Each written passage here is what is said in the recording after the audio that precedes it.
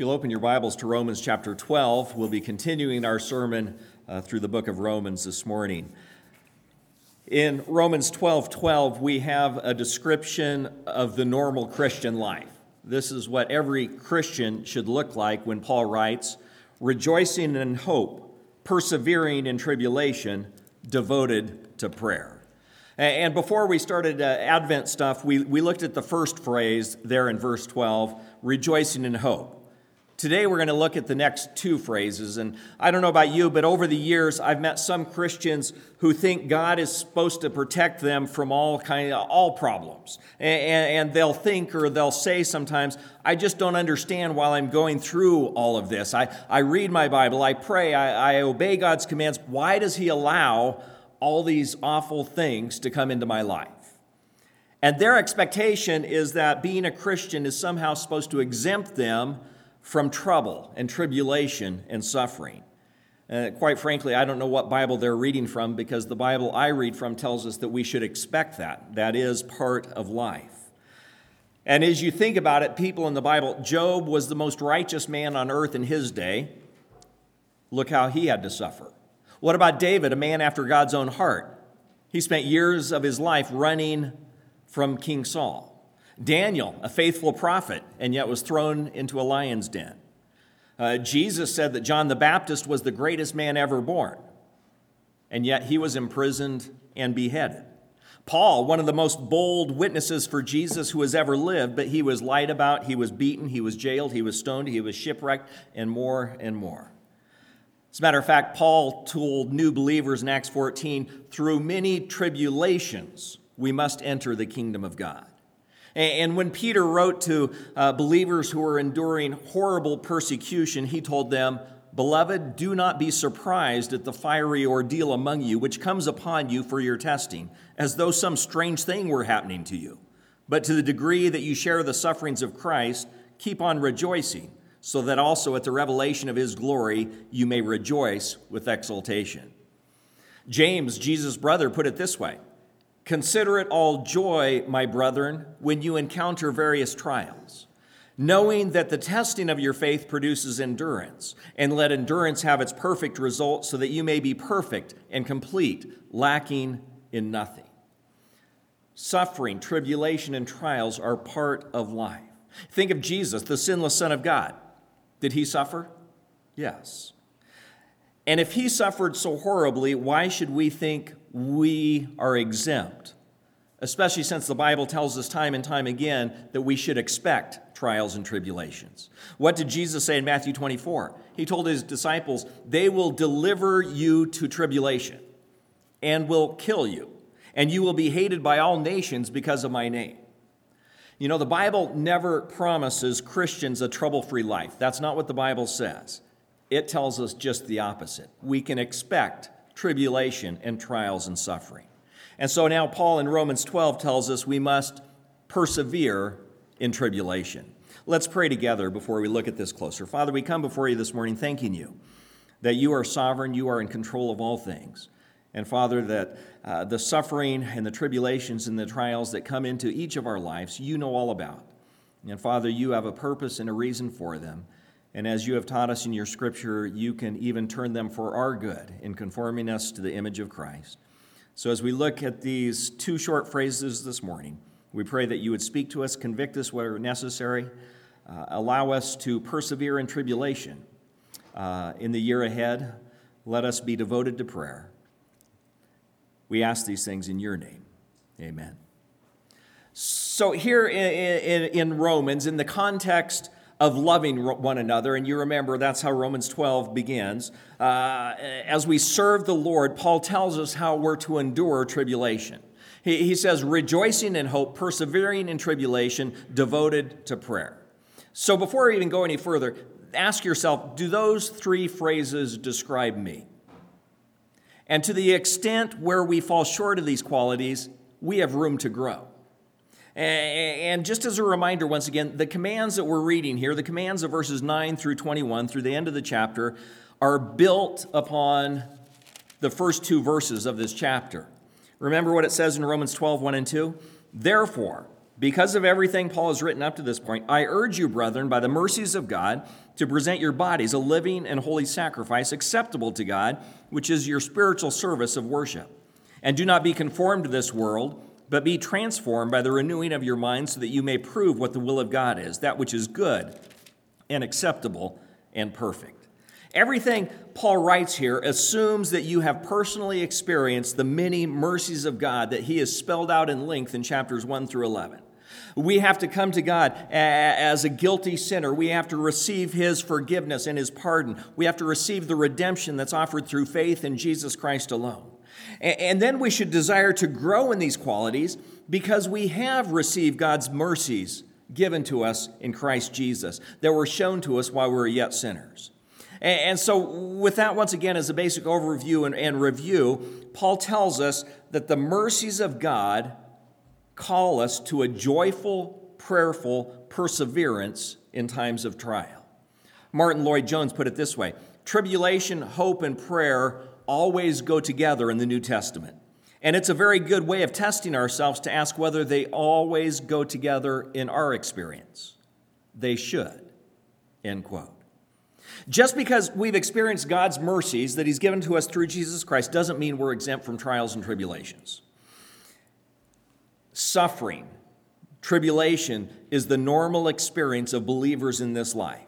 And God uses those times in our lives to drive us to prayer, to drive us to a deeper dependence on him, to conform us to the image of his Son so that he is glorified through it.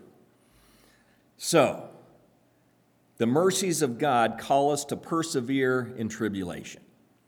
Persevering isn't simply gritting your teeth and grimly enduring it. That's not what it means. Rejoicing in hope is how you persevere in tribulation. You know, Paul's commands here, they're all intertwined and interrelated. They go together. The Greek word translated tribulation means pressure. Our English word comes from the Latin word tribulum. Anyone know what a tribulum is? It's what they would grind corn on, okay? So it has the idea of bringing pressure upon something. And the word persevering comes from the Greek verb meaning to remain steadfast, to stand your ground, to bear up under a situation.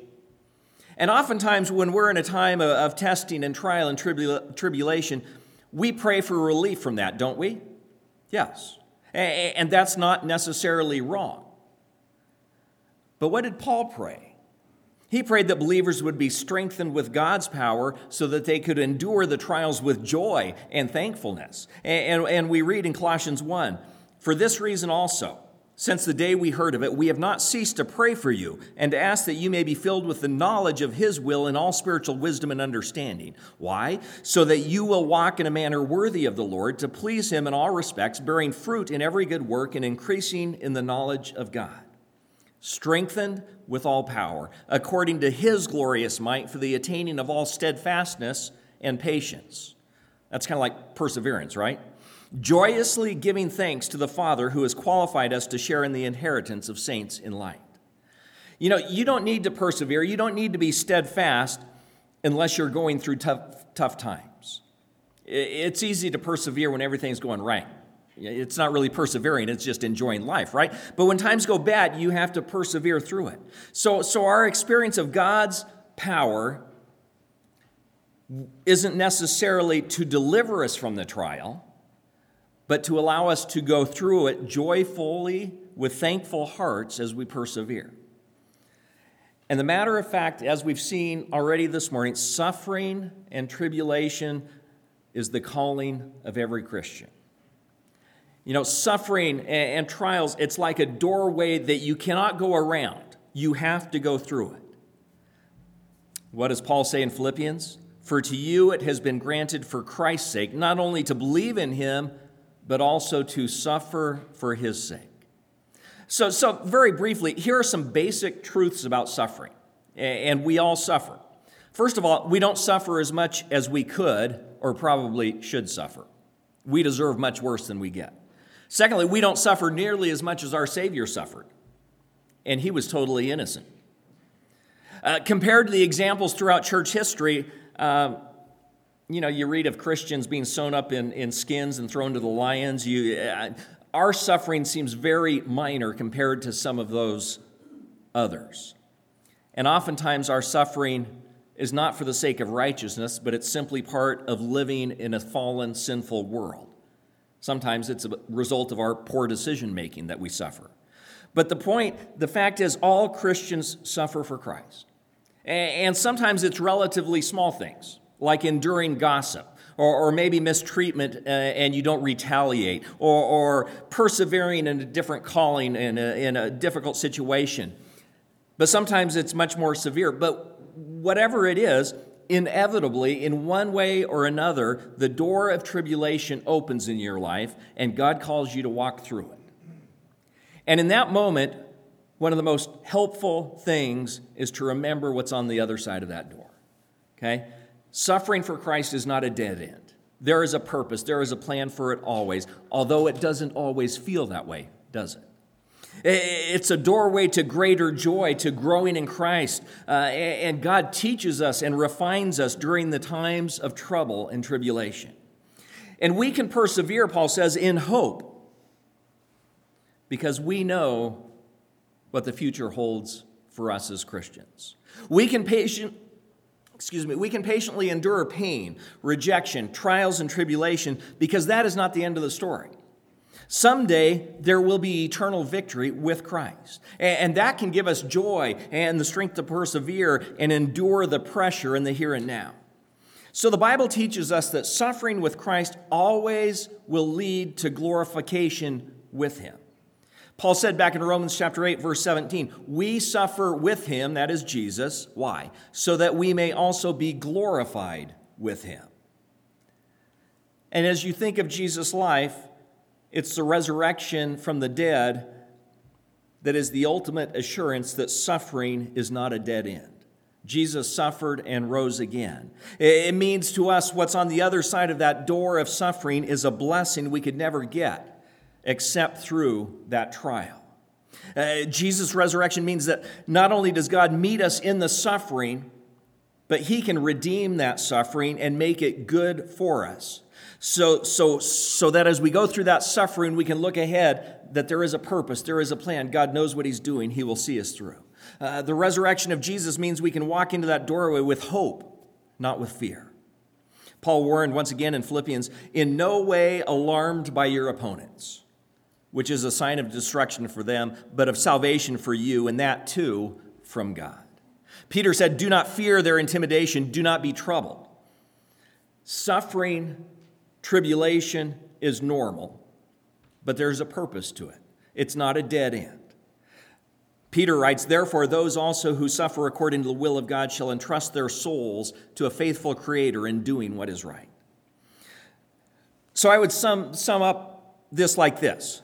Tribulation, troubles, trials, calamity, conflict, cancer, persecution, death, and everything in between are all normal conditions of life in this fallen world.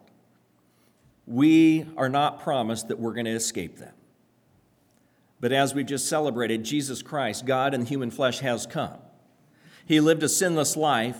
He has broken into our tribulation. He has taken it upon Himself. He carried our sin. He bore our curse. He absorbed God's wrath, and He has become our righteousness. He conquered death and hell and Satan. He's opened the door of paradise for all who trust in Him. And it's in that hope that we can rejoice with joy unutterable and full of glory. We can do that now in spite of and even because of our tribulations. Because they drive, as we go through that looking to Christ, it drives the joy down into our very heart, into our very soul. And it's in this joy we endure with Jesus in all the sacrifices that He's made for us. So Paul says, not only can you rejoice in hope, you're to persevere in tribulation, expect it, endure it, learn from it, and keep moving. And then he goes on and tells us that God's mercies also call us to be devoted to prayer. Our trials, our tribulations often drive us to our knees, do they not? I think that's one of the purposes of them. I do. You've probably had the same experiences I've had in life where, life's going well and you just kind of go through your prayer list as kind of a routine, but then a trial or a tribulation or a suffering hits and all of a sudden you're praying fervently and passionately and time again. I'm not alone in that, am I? And the more intense the suffering or the trial, the more intensely we pray. And as you think about the trial, as it pops up in your mind and from time to time throughout the day, you cry out to God for help continually.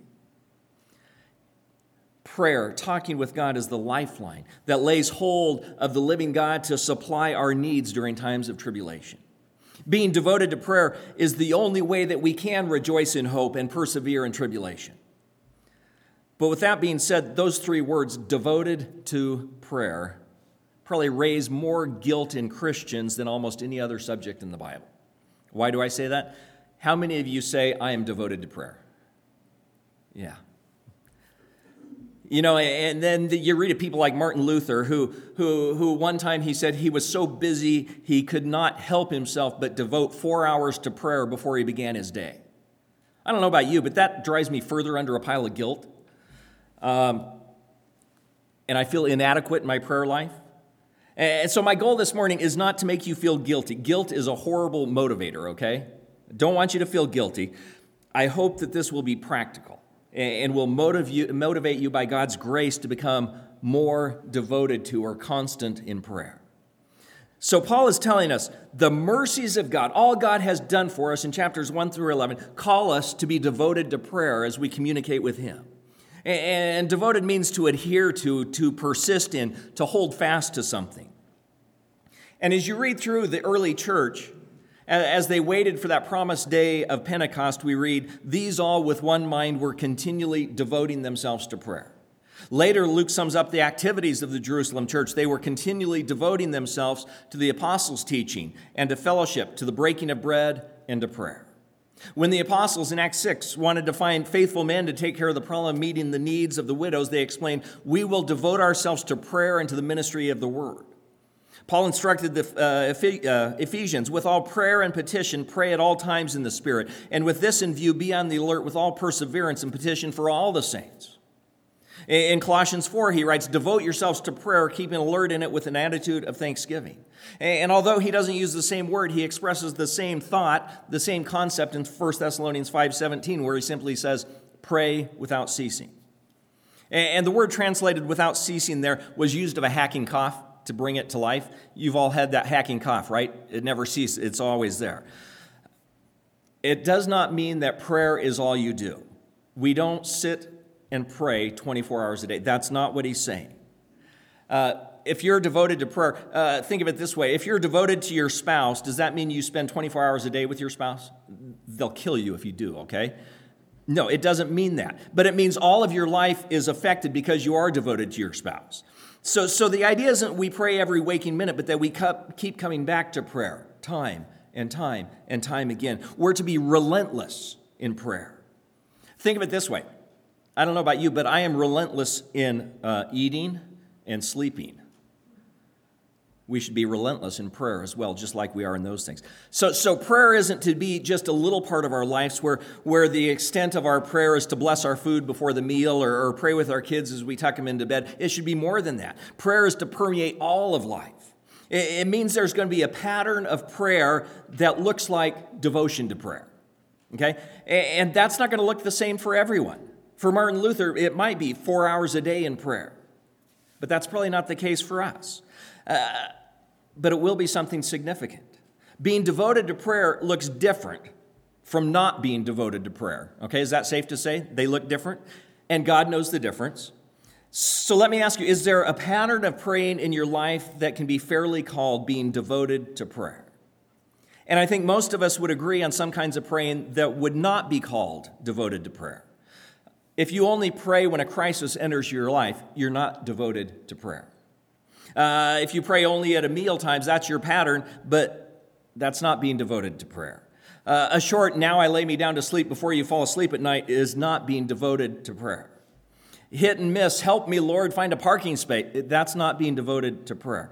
All those things are fine, but I think we'd all agree that Paul expects something more than those things. Something different from us when he says we should be devoted to prayer. What should we pray about? Anything and everything. Okay? Being devoted to prayer is one of those commands that we're never going to be able to check off our list and say, I've done that, I'm good. No, it's a continuum. There's always room for us to grow. And so my prayer is that this message will be a reminder to help us move in that direction, because prayer is God's path to obtaining his strength, to experiencing his hope and joy and endurance and love. So let's just begin here with, there are lots of books written on prayer. Some of them are really good, and some of them should be burned, okay? So read with that in mind. But read biographies of Christian people throughout history. Don't know where to start. Pick up one by George Mueller, his life. You will be amazed at the power of prayer in his life. His testimony of God's faithfulness will motivate you to pray. So read biographies like that. I'm going to mention a few other books, more recent. Paul Miller's A Praying Life. It's very down to earth. It's very practical. He says stuff like this that makes you think. You don't need self-discipline to pray continuously. You just need to be poor in spirit. Okay? Think about that. And a message by Miller that sums up the whole book. If you're not a reader, you can watch his sermon on Desiring God's website or read the thing there, and there's a URL at the bottom of the sermon handout there. Donald Whitney's Praying the Bible is an encouraging and practical little book teaching about, what do you think? Praying the Bible. Yeah, it's well titled. Sometimes you're at a loss to what to pray about. Pray Scripture. Pray the commands of Scripture. Pray the promises, the warnings, the prayers of the Bible. You can't go wrong doing that. Timothy Keller has a book, Prayer, Experiencing Awe and Intimacy with God. Isn't that what we all want? A good little book on prayer. John Piper has chapters in some of his books about prayer, and they're available for free on his. And, E.M. Bounds and Oswald Chambers and John MacArthur and countless others have good books that are helpful. So I'm starting with it, just saying, we can learn a lot about prayer. We can learn about prayer as we read others who have struggled with their prayer lives. As we see those who do it well and how they do it, we can learn from that. So don't, if you don't, I think I have all those books I just mentioned. Some of them are probably on Kindle form, but anyway, if you want to read them, let me know. Our motivation to pray cannot be guilt or legalism. Those are awful motivators. And by legalism, I just mean having that unbiblical standard that we try to follow so we can feel good about having met that standard, okay? That's legalism. I prayed for an hour today, therefore I'm spiritual. Well, not necessarily. And by guilt as a motivator, I mean we often feel guilty because of our lack of prayer. So we determine to pull ourselves up and to force ourselves to pray through a list or pray for a certain length of time, thinking it will ease our guilt. It's not a good motivator. God's grace and his mercy in Jesus Christ that he has shown to us is what should motivate us to pray. Because prayer is simply drawing near to our gracious and loving Heavenly Father and speaking with him. So don't let guilt or legalism motivate you. Let God's love and mercy motivate you to pray. So, if you want to be devoted to prayer, consider often God's mercies. Go back time and time again to the gospel and what God has done. And I've said it before, and I'll say it again. These commands of Romans chapter 12, verses 9 through 20, they're built on verses 1 and 2, which we just read, which is built on the foundation of Romans 1 through 11. Have you got that yet? I'll keep saying it because it's good. But it's because of God's many mercies that Paul has spelled out in chapters 1 through 11 that we are able to present our bodies as a living sacrifice to God. It's because of his mercies that we should be eager to draw near to him in prayer.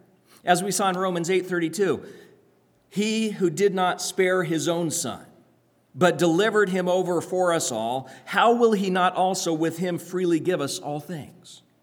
I mean, if the Father paid the price to save us, and he did, and if the Son is at his right hand interceding for us now, and he is, and if the Holy Spirit is helping us by praying with us with groanings too deep for words, and he is, that should motivate us to pray. author of Hebrews, put it this way: therefore, since we have a great high priest who has passed through the heavens, Jesus, the Son of God, let us hold fast our confession. For we do not have a high priest who cannot sympathize with our weaknesses, but one who has been tempted in all things as we are, yet without sin. Therefore, what? Therefore, let us draw near with confidence to the throne of grace. Why? So that we may receive mercy and find grace to help in time of need. Do we need God's mercy and grace to live and endure the tribulations of this world? And the answer is yes. We find God's grace and his mercy at the same place we found it when we found it for salvation. It's at God's throne of grace, and we must come to him and let his mercy and his love motivate us to pray. To be devoted to prayer, we have to find ourselves delighting in who God is, and we do that by reading his word. George Mueller taught this frequently from his own experience. He said, the first great and primary business to which I ought to attend every day is to have my soul happy in the Lord. And Mueller's prayer life was rooted in his reading and his studying and his meditation of God's word. As a matter of fact, when he was 92 years old, he said that for every page of anything else he read, he would read 10 pages of the Bible. Oh, man. No, don't feel guilty. God does not call everyone to that. During the last 20 years of his life, he would read through the Bible 4 or 5 times a year. That's a lot of reading. Am I telling you that we all have to do as George Mueller did? No. I'm telling you his prayer life was directed by his communion with God through his word. Therefore, don't neglect the Bible. Don't neglect reading the Bible, or your prayers are going to be misdirected. Instead, let the Bible direct your prayers in line with what God has promised, what God has purposed. You use his word to find delight in God each and every day. Maybe you're not reading the Bible much. In your bulletin is a very simple guide to get you started. It's that yellow-looking thing in there that says 5 times 5 times 5, I think. With the commitment of 5 minutes a day, 5 days a week, you can read through the New Testament this year. And if you tell me you don't have 5 minutes a day, 5 days a week to read God's word, I will call you a liar, okay? Is that okay with me? Everyone has that time. If you don't have a committed reading plan, start with something like this. It's simple. It's easy. Get into God's word. If you want to read through the entire Bible this year, there's plans in the back for that. That's a great thing to do, and I applaud those of you that do that. The point is, if you are not reading God's word on a consistent basis, how in the world are you going to pray according to his will? Because you don't know what it is, right? It's as we read the Bible, as we spend time with him, that we hear the wisdom of God. We hear the revelation of God. And as we partake of his word, it changes us. It has an effect on us. It makes us hungry to know more of God. Can we say with the psalmist, how sweet are your words to my taste, sweeter than honey to my mouth? If not, the first step is to pray. Nothing fancy, nothing flowering, just God have mercy. By your Spirit awaken in me a desire to read your word, to see what you have to say, that I might have ears to hear it and eyes to see it. And you can pray that for yourself. You can pray that for those in your family. You can pray that for those in the church. You can pray that for our missionary. You can pray that for anyone. Be constant in that prayer. And God will show you more than you ever dreamed of who he is and what his word has to say to you. To be devoted to prayer, think about your absolute need for God to work in your situation, whatever your situation is. I mean, Jesus said, apart from me, you can do nothing, and he's right. But as the angel told Mary, nothing will be impossible with God. The angel was right as well. Spurgeon said this, quote, nothing sets a man more eagerly upon prayer than a deep sense of his need of that which he is seeking at the Lord's hand. In speaking of our Lord's Prayer, Paul Miller puts it this way, if you know that you, like Jesus, can't do life on your own, then prayer makes complete sense. And then he adds, prayer is bringing your helplessness to Jesus. To the extent that we see our need, and to the extent we see God's gracious offer to meet our needs, we will be motivated to pray. So to be devoted to prayer, consider often God's mercies that saved you, that sustain you day by day. Find delight in God himself through his word and through prayer. Think about your absolute need and God's willingness to work in your situation, because God does want to work in your situation. So to be devoted to prayer, realize what God can do through prayer. We take it, we don't understand. We have such a small view of our God and what he can do. We need to have a much bigger view. James 5 says, the effective prayer of a righteous man can accomplish nothing. Just seeing if you're awake. Can accomplish much. To be effective, we must come to God as clean vessels, seeking to please him in all respects. Yes, we must confess our sins.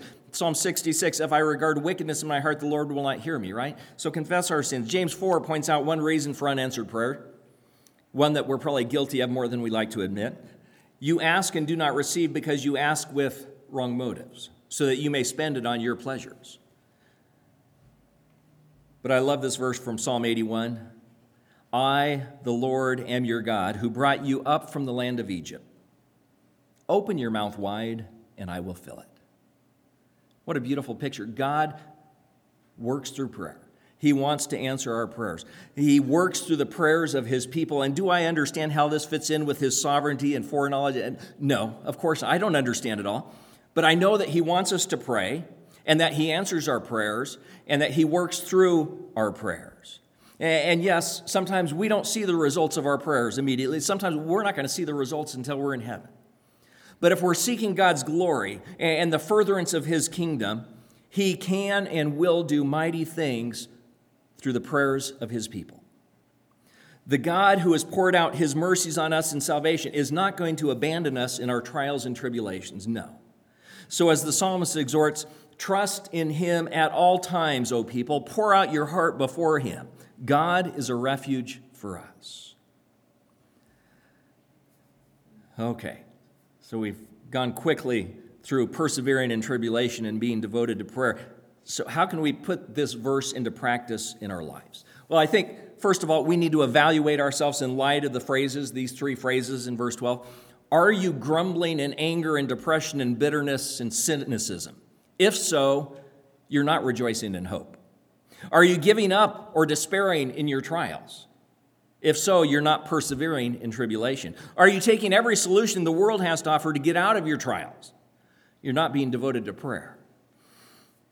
We cannot begin to grow in these qualities until we honestly evaluate where we are falling short. So do that this week. Just look at those three phrases and evaluate where you are in them. Focus intentionally each and every day on the hope that you have in the gospel of Jesus Christ. I mean, even if your life is busy and hectic, even if you have small children demanding your attention, you can still direct your thoughts to the mercies of God that saved you from your sins throughout the day. You can focus your mind on the hope of the glory of God that you're going to share when Christ returns. You can spend time in God's presence through his word. You can bring all your needs before him, knowing that he's your loving, all-powerful creator and father. It doesn't matter how busy you are, you have time to do that. Maybe you need to put some of God's promises on a 3x5 card or a Post-it and keep it on your mirror or on your, I was going to say on your windshield. No, I don't recommend that. That's probably not a good idea. But, the promises of God. Have you searched Scripture to find them? Here's one that I love. Ah, Lord God, behold, you have made the heavens and the earth by your great power and by your outstretched arm. Nothing is too difficult for you. Isn't that good? I mean, we get so focused on our trial and tribulation, we think, man, this is God can't help me. Yes, he can. Nothing is too difficult for God. There are hundreds of wonderful promises throughout the Bible. Find them, search them out, meditate on them, pray them back to God. And don't try to do all this alone. I mean, you are part of the body of Christ. We are one body. The Lord intends for you to share your burdens with others. So get involved at church. Attend a growth group. Meet with Christian friends who will pray with you and for you. God's many mercies call us to be rejoicing in hope, persevering in tribulation, devoted to prayer. And make it your prayer throughout 2017 that we would be a prayerful, persevering, joyful church known as ABC. and it starts with each one of us as individuals. So a few closing questions. You know, Romans 12 begins talking about love. So let me ask you, how are you going to love people in this coming year? How are you going to let your light shine that men may see your good deeds and give glory to your Father in heaven? What plans do you have for that? I'll give you the answer that Paul gives: by patiently enduring tribulation. How are you going to have strength to endure when things get really rough this year? How are you going to endure and persevere when you're tempted to withdraw and just nurse your pain by yourself? By the joy of the Lord. Rejoicing in hope. How will you sustain joy in the midst of your tribulations? The answer is by letting the tribulation drive you closer to God Himself. How will you, a sinner, assaulted daily with ungodly desires, having cravings, selfish cravings for approval, and being pressured from all sides by the world, how will you awaken and sustain your hope in God? What will you do to keep Christ first and foremost in your life? What will you do to make your heart see Him and see that your heavenly inheritance in Him is much more precious than the pleasures of sin? And the answer to that question is you will pray and pray and pray and pray because you're devoted to it. A Christian who loves without hypocrisy, who hates evil, who sticks to what is good, will be tenderly affectionate to other believers and humbly seek to honor them rather than to be honored himself. That Christian service to Jesus will be wholehearted and zealous. And yes, I'm going through Romans 12 here. Hopefully you got that. As a result, trials and tribulations will appear, but they'll be overcome by a strong hope of a future glory, a reward based on God's promises to us. And that hope allows you to endure everything you encounter as you constantly commit yourself and all you do to the care of your Lord through prayer. That's the way to live the Christian life. And Paul sums it all up right there in verses 9, 10, 11, and 12. And may these verses describe each one of us more and more in the year ahead of us. Why? So we can pat ourselves on the back? No. So that others might see God in us and be drawn to Him, and thus He is glorified. Let's bow together in prayer as the men come for communion. Father, we do thank you once again for your word. We thank you that you have revealed yourself to us in it, that you have given us the standard that you expect of your children. Father, we don't know what the year ahead holds for any one of us, but we know that you do. And without a doubt, there will be suffering, there will be tribulations and trials. And it's our prayer that we would persevere through them, knowing that you have a purpose and a plan in them.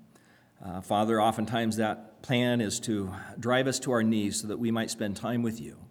Father, we pray that we would be people of prayer, that we would be devoted to it day in and day out. Father, that we might draw closer to you, that we might hear from you and understand what you have for each one of us.